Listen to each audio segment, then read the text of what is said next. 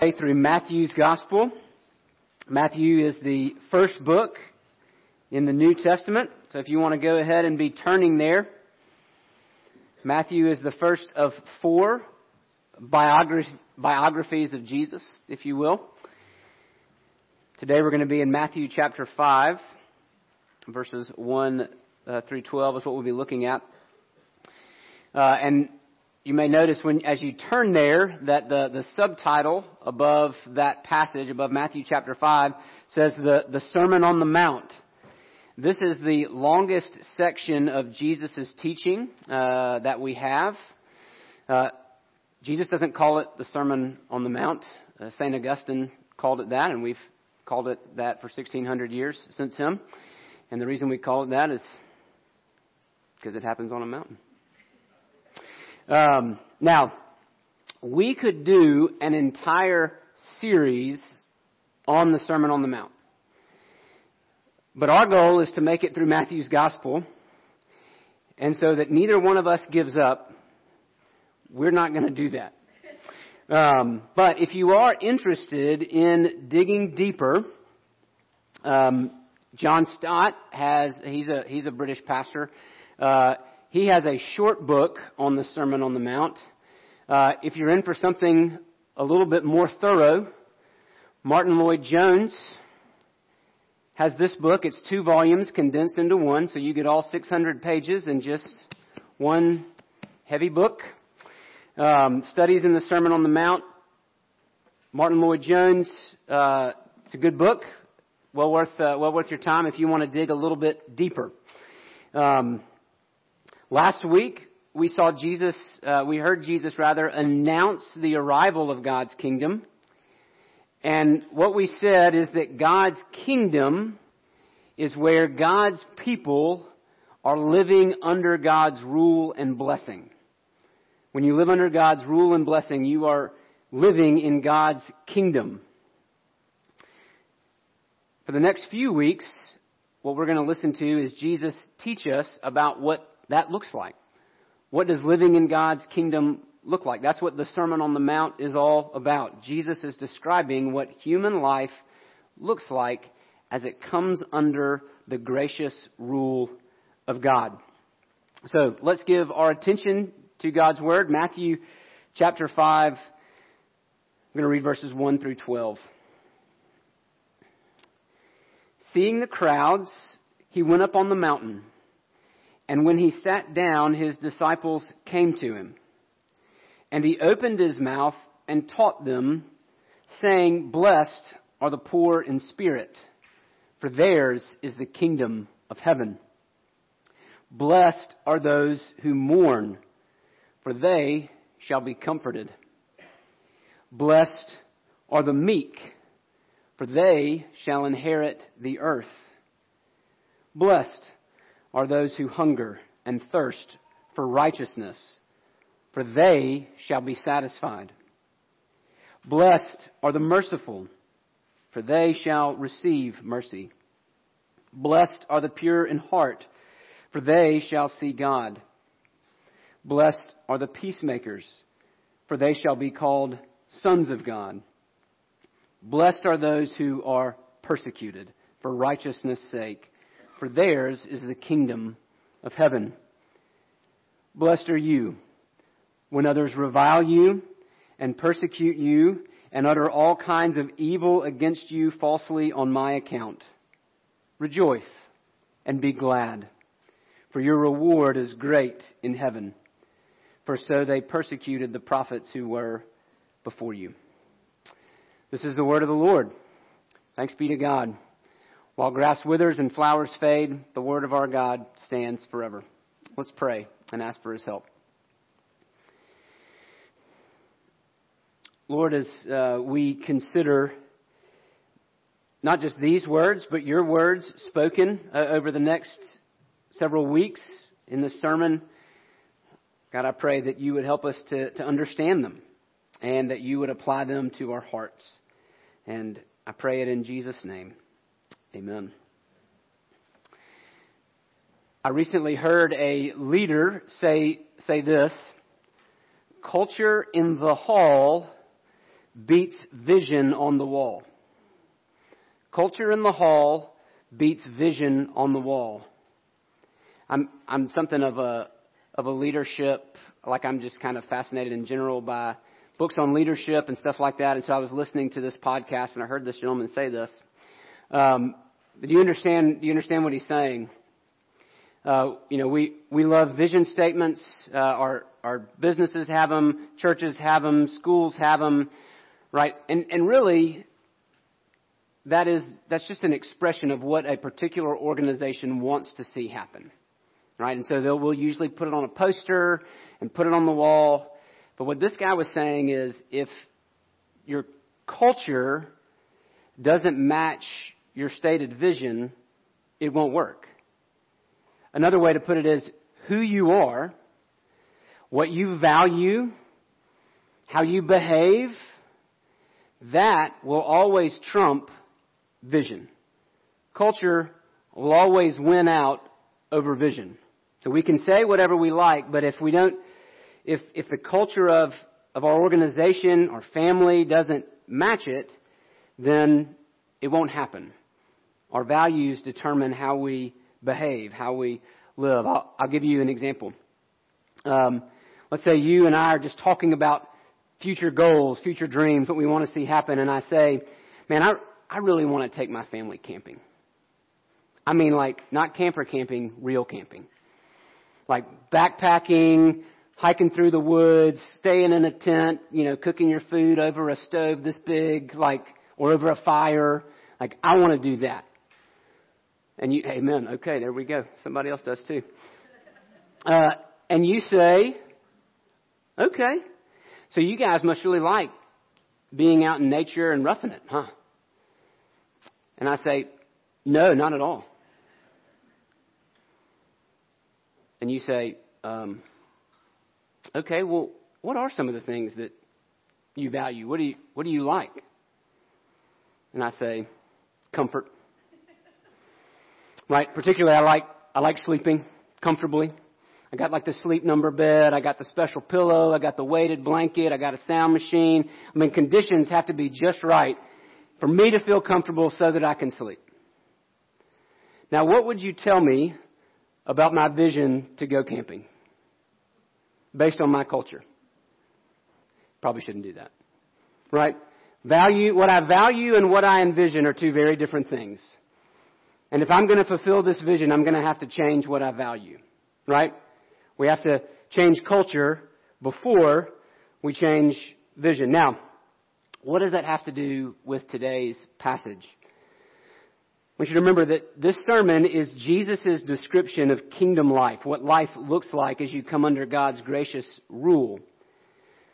And isn't it interesting that he begins his sermon by describing what the people of the kingdom are like? He describes their qualities, their value. We might say he's describing the culture of the kingdom. Historically, these have been called the Beatitudes. That word comes from the Latin word to bless. And so what we could say is that this passage that we just read is all about the blessed life. And so what we're going to do today, really, we could break down each one of these into its own sermon, and that would take a long time. And there's a lot of fruit in doing that. What we're going to do today is just cover a few. We're going to aim to cover the first 4. So I'm going to look at verses 1 through 6 today, and then we'll cover verses 7 through 12 next week. The first thing I want you to notice, again, he's describing Christians. He's describing kingdom people. Notice who it is that Jesus calls to himself, right? The crowds are pressing in, and so what does he do? He goes up onto the mountain, and he calls his disciples to himself. So he calls the people who have decided to follow him and to pattern their lives after him. And he begins describing what their lives should begin to look like. Now, there's a parallel here. If you know the story of the Bible, you know that this is not the first time a leader has gone up on a mountain and told God's people how to live. Talking about Moses. Right? What did Moses do? When we think about the Exodus, what do we usually think about? We think about the plagues. We think about the Passover. We think about the Red Sea. But all of those events cover not even the first third of the book. Most of the time of the Exodus is actually spent at Mount Sinai. And what's happening at Mount Sinai? God is telling his people how to live.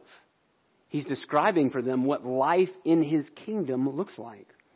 And so here's Jesus being the new Moses, the new prophet, telling God's people what it looks like to live in the kingdom. And the first thing we need to talk about is this word blessed. And so we'll talk about the word blessed, and then we're going to talk about each of the other, at least the first couple of Beatitudes, values underneath that. So the first thing we need to say is that Christians are blessed. Now, when you hear that word, what comes to mind? Facebook. Okay. I usually have the exact opposite response. That's right. Oh, it's a hashtag blessed. Okay, there we go. I think of bless it, which I'm not even 100% sure what that means. But yeah, usually, right, just go ahead and conjure in your mind when you hear that word blessed or the blessed life, what that means.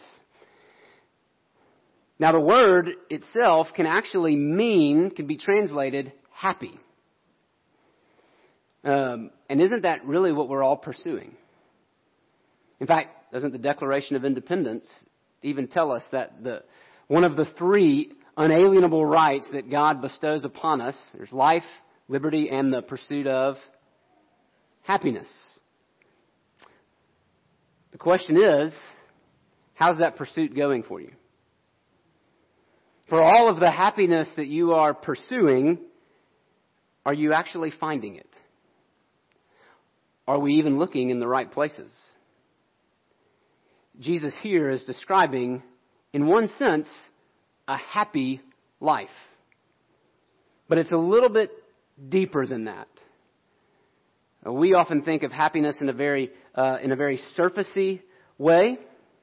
We often think of maybe a personal pursuit of satisfaction. What is it that makes me smile? What makes me happy? That feeling. But Jesus here is not describing our perspective. He's describing God's perspective. He's not describing what we feel like. Rather, he's describing what God thinks of us. To be blessed is to have God's smile. What kind of person, so it's not about our smile, it's about God's smile. What kind of person does God's smile rest upon? And so as we study these verses over the next couple of weeks, I want you to ask yourself, where am I pursuing happiness? What sort of happiness am I looking for? What is my heart set on? Only then, and as we listen to the words of Jesus, will we begin to figure out what it means to be blessed. To be blessed is to have the smile of God. And that's what Jesus describes here. Jesus lists 8 qualities. We're going to deal with the first 4, hopefully today. And this really deals with these first 4 deal with our attitude, our relationship to God. And so, Christians are blessed. We've talked about that. Now let's look at verse 3. Jesus says that Christians are humble. Actually, what Jesus says is, blessed are the poor in spirit. Now, one of the first things we need to notice about these descriptions of a blessed person is how upside down they are. Right? As I read those descriptions of what it looks like to be blessed, how often did you think, I don't know about that, Jesus. That doesn't seem like a very blessed condition to me. Right? Poor in spirit, mourn, persecuted. Like if I'm lining up values, if I'm lining up and saying okay, this is what the blessed life looks like, and then Jesus speaks, I'm like, nope, that's the opposite. Jesus' values seem to be contrary to our own. which shows us that what we usually value is the opposite of what God values. But when Jesus says poor in spirit, what does he mean? He's talking about our spiritual poverty, not our physical poverty, not our material poverty, but our spiritual poverty, our spiritual need. He's saying that the blessed person is the one who understands just how needy he is before God. As the old hymn says, nothing in my hand I bring, simply to the cross I cling. Naked come to thee for dress, helpless look to thee for grace. Foul I to the fountain fly, wash me, Savior, or I die. That's poor in spirit. Now, what do we usually think it looks like to be blessed in this regard? We often envision the blessed person as somebody who's self-assured, very confident in themselves. It was Ben Franklin, quoting an older French philosopher, but Ben Franklin would say in Poor Richard's Almanac, God helps those who what? Help themselves. That's, by the way, not in the Bible. Ben Franklin said that, not Jesus. All right? In fact, what the Bible tells us, what Jesus says, is that God blesses those who cannot help themselves. So in order first to be smiled upon by God, you need to realize that you bring nothing to the table. That all you bring is your need, all you bring is your sin. Now, Kevin, are you saying that I need to be down on myself all the time? Kind of dour and sour and grumpy? No. Self-pity is not humility. Self-pity really is just another form of pride because you're still at the center of your own universe, right? C.S. Lewis says this, humility is not thinking less of yourself, it's thinking of yourself less. That's a real challenge, right? Pride is always evaluating how I stack up against others. If I stack up against others pretty well, I can be self-assured and confident. If I'm always looking at other people and I see that I'm lower than others, then it's self-pity. But pride rests at the heart of both because I'm using myself as kind of the gauge, right? I'm seeing how I stack up. To be poor in spirit uses a different measure altogether. To be poor in spirit is to see how you stack up before not other people, but before a holy God. And when you do that, that always leads you to a right view of yourself. It should lead you to humility, poor in spirit. And what is the blessing that he gives to those who are poor in spirit? He says, theirs is the kingdom of heaven. The kingdom, I want you to hear this, the kingdom belongs to people who do not deserve it. And so right here at the very beginning of this sermon on how to live, Jesus sounds the note of grace. He gives the kingdom to those who know they don't deserve it. Christians are humble. Christians grieve over sin. That's what I think Jesus means when he says in verse 4, blessed are those who mourn. Now, John Stott says you could translate this, happy are the unhappy. Just to bring out the point. But what kind of mourning are we talking about? What kind of grief is Jesus describing? I want you to notice as we go through these that all of these beatitudes, all of these qualities chain together. They're connected to each other. They even build on one another. And so this mourning follows being poor in spirit. So if I'm poor in spirit, if I understand my condition before a holy God, then what will that lead me to do? Mourn. I will mourn over my sin. I will be grieved when I fall short of God's glory.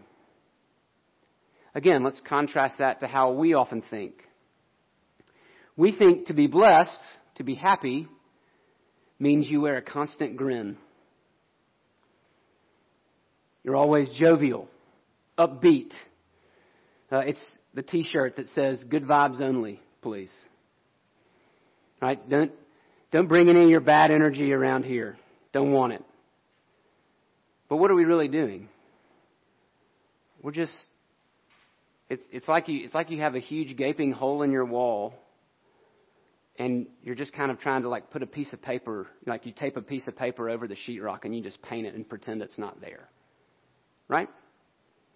Jesus says, no, to be blessed means to mourn, means to grieve, means to understand who you are and to be grieved by that.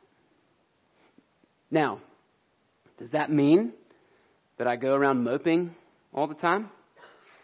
Is Jesus telling me basically to be Eeyore here? Woe is me. Right? No, I don't think so.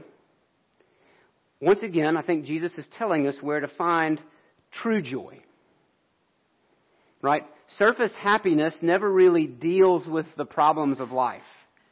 Again, it's like putting a paper over a hole in your sheetrock and painting it. It never really deals with the problems of life, and so it never really finds true happiness.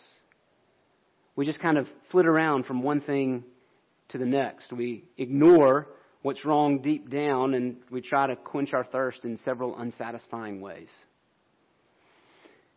But Jesus is saying that the repentant person is the truly happy person. Because that person, because what happens on the other side of repentance? On the other side of repentance? What happened this morning? Right? We saw that vision in Isaiah 6. God shows himself to Isaiah, or at least as much as Isaiah can handle. And what is Isaiah's response? Woe is me. Here he is, a prophet, a person who speaks for God, and he says, all of a sudden he realizes, oh, I'm a man of unclean lips. And I'm surrounded by people of unclean lips. I am undone. I am lost. And then what does God say? He brings a coal from the altar where sacrifices were offered, and he touches Isaiah's lips with it. And he says, your sins are forgiven. When you understand the depth of your sin, and then you understand that God has forgiven you by his free grace, what happens in your heart? Joy. That's why those who mourn really are the blessed ones. Because we don't ignore the hole in the wall. We show the hole in the wall to our God, and he fixes it, and then we rejoice. Blessed are those who mourn. Christians, grieve over your sin. It's the story of the woman in Luke chapter 7. One of my favorite stories. Jesus is having dinner at the home of a Pharisee, a religious leader. And this woman who is well known in town for her sin. She's got a reputation. She barges into the dinner party. And she walks up to Jesus' feet. Jesus would be reclining at table, so his feet would be behind him. And she begins weeping, washing his feet with her tears, and then taking her hair, letting her hair down, which would have been unheard of in Jewish culture, and drying his feet with her hair. And what does Jesus tell her? Your sins are forgiven. Your faith has saved you. Go in peace. Jesus tells us that the blessing for those who mourn is that they will be comforted. That happens in the present, as it did for that woman. Your faith has saved you. Go in peace. But it will also happen in the future, when Jesus wipes away every tear from our eyes. And there will be no mourning, nor crying, nor pain, nor sin, nor death anymore. They will be comforted. Christians grieve over sin, and they will be comforted. Next, Christians are gentle. This one's hard for us. Jesus says, blessed are the meek. And that word is hard for us to define, partially because when we hear the word meek, we assume weak. But Jesus uses this same word, meek, to describe himself in Matthew chapter 11. He says, I am gentle. He says, come to me all who are weary and heavy laden. And he says, because I am gentle, meek, and lowly in heart. Now we cannot look at Jesus and say that he is weak. So meek and weak must be two different things. Jesus is not weak. He is not slow to call out those who oppose him. And he often uses strong language when he does. But he is a man whose strength is under control. He is no bull in a china shop. He is strong and he is kind. That is how Jesus shows his meekness.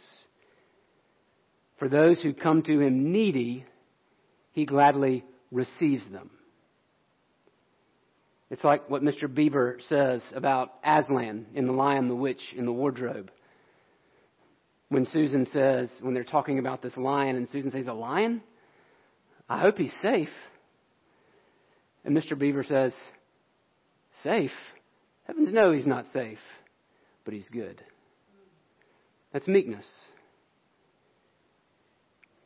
Strength under control. And again, you see how these values work together, right? When we see our true need of help, we become humble. As we become humble, we mourn our sin. And then when we have a true sense of who we really are before God, we are not bossy and overbearing. We are gentle. Now that will look different at different times, but we should always bear in mind the meekness of Jesus, who had every right to swing the club, but did not. In fact, allowed the club to be swung at himself. That's what meekness looks like. And what is the blessing? Jesus says they will inherit the earth. We often think it's the opposite. In fact, sometimes it often looks like the opposite, right? That it's the pushers and shovers, it's the bullies who get their way. But Jesus says it will not always be so.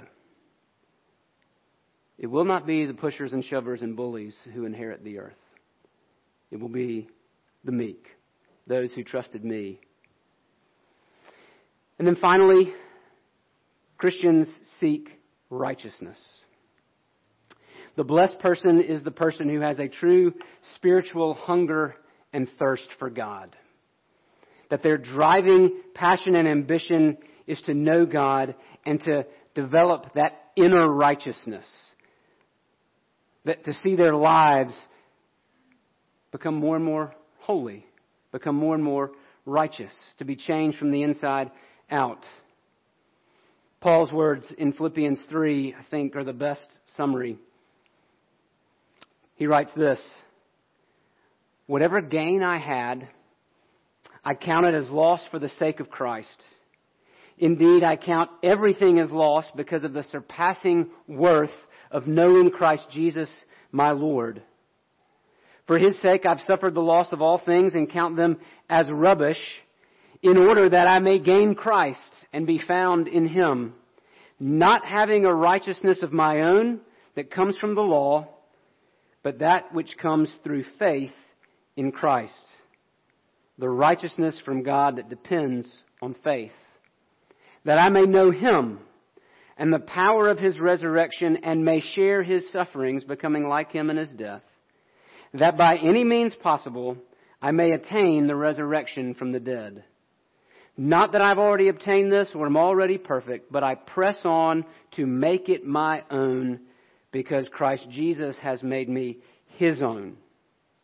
Forgetting what lies behind, straining forward to what lies ahead, I press on toward the goal for the prize of the upward call of God in Christ Jesus. That's a lot of words, but I want you to hear in that Paul's heart. More than anything, he wants to know Jesus and he wants to know his righteousness. It's what drives him. It's his hunger and it's his thirst. Now, as we close up, and you hear that description of what the Christian is, what the citizen of the kingdom should look like, particularly in his attitude towards God, how do you feel? Do you see yourself in these values? There's really two ways you can approach this. You can see these values and you can say, nope, I don't want anything to do with that. I do not. I don't look like that, and I don't want to look like that. And to you, Jesus would say, then you will not experience the blessings of God. You will not experience God's smile. But maybe you look at this and you go, I don't even have a chance. I would love for this to be true about me, but it's so far from being true about me. To you, Jesus would say, you're in exactly the right place. Remember the very first one. Blessed are the poor in spirit. These values, this culture, this does not describe anybody naturally. Now, you may hear some of these things, or you may think of a person, like a meek person, saying, oh, well, they kind of have that tendency. No. This does not describe the natural temperament of any human being. This describes a person who has been renovated by the grace of God. And in that sense, when your heart has been made new and you say, I want to be that, you are on the right track. This is what we are aiming for. This is the direction we ought to want to go. And the way that we receive that is first by coming to Him, by receiving His grace and mercy. As we do that, we will be transformed to look like this. As He brings us into His kingdom, He also transforms and renews us. There's so much more we could say, and we'll say more about it next week. Let me close this in prayer.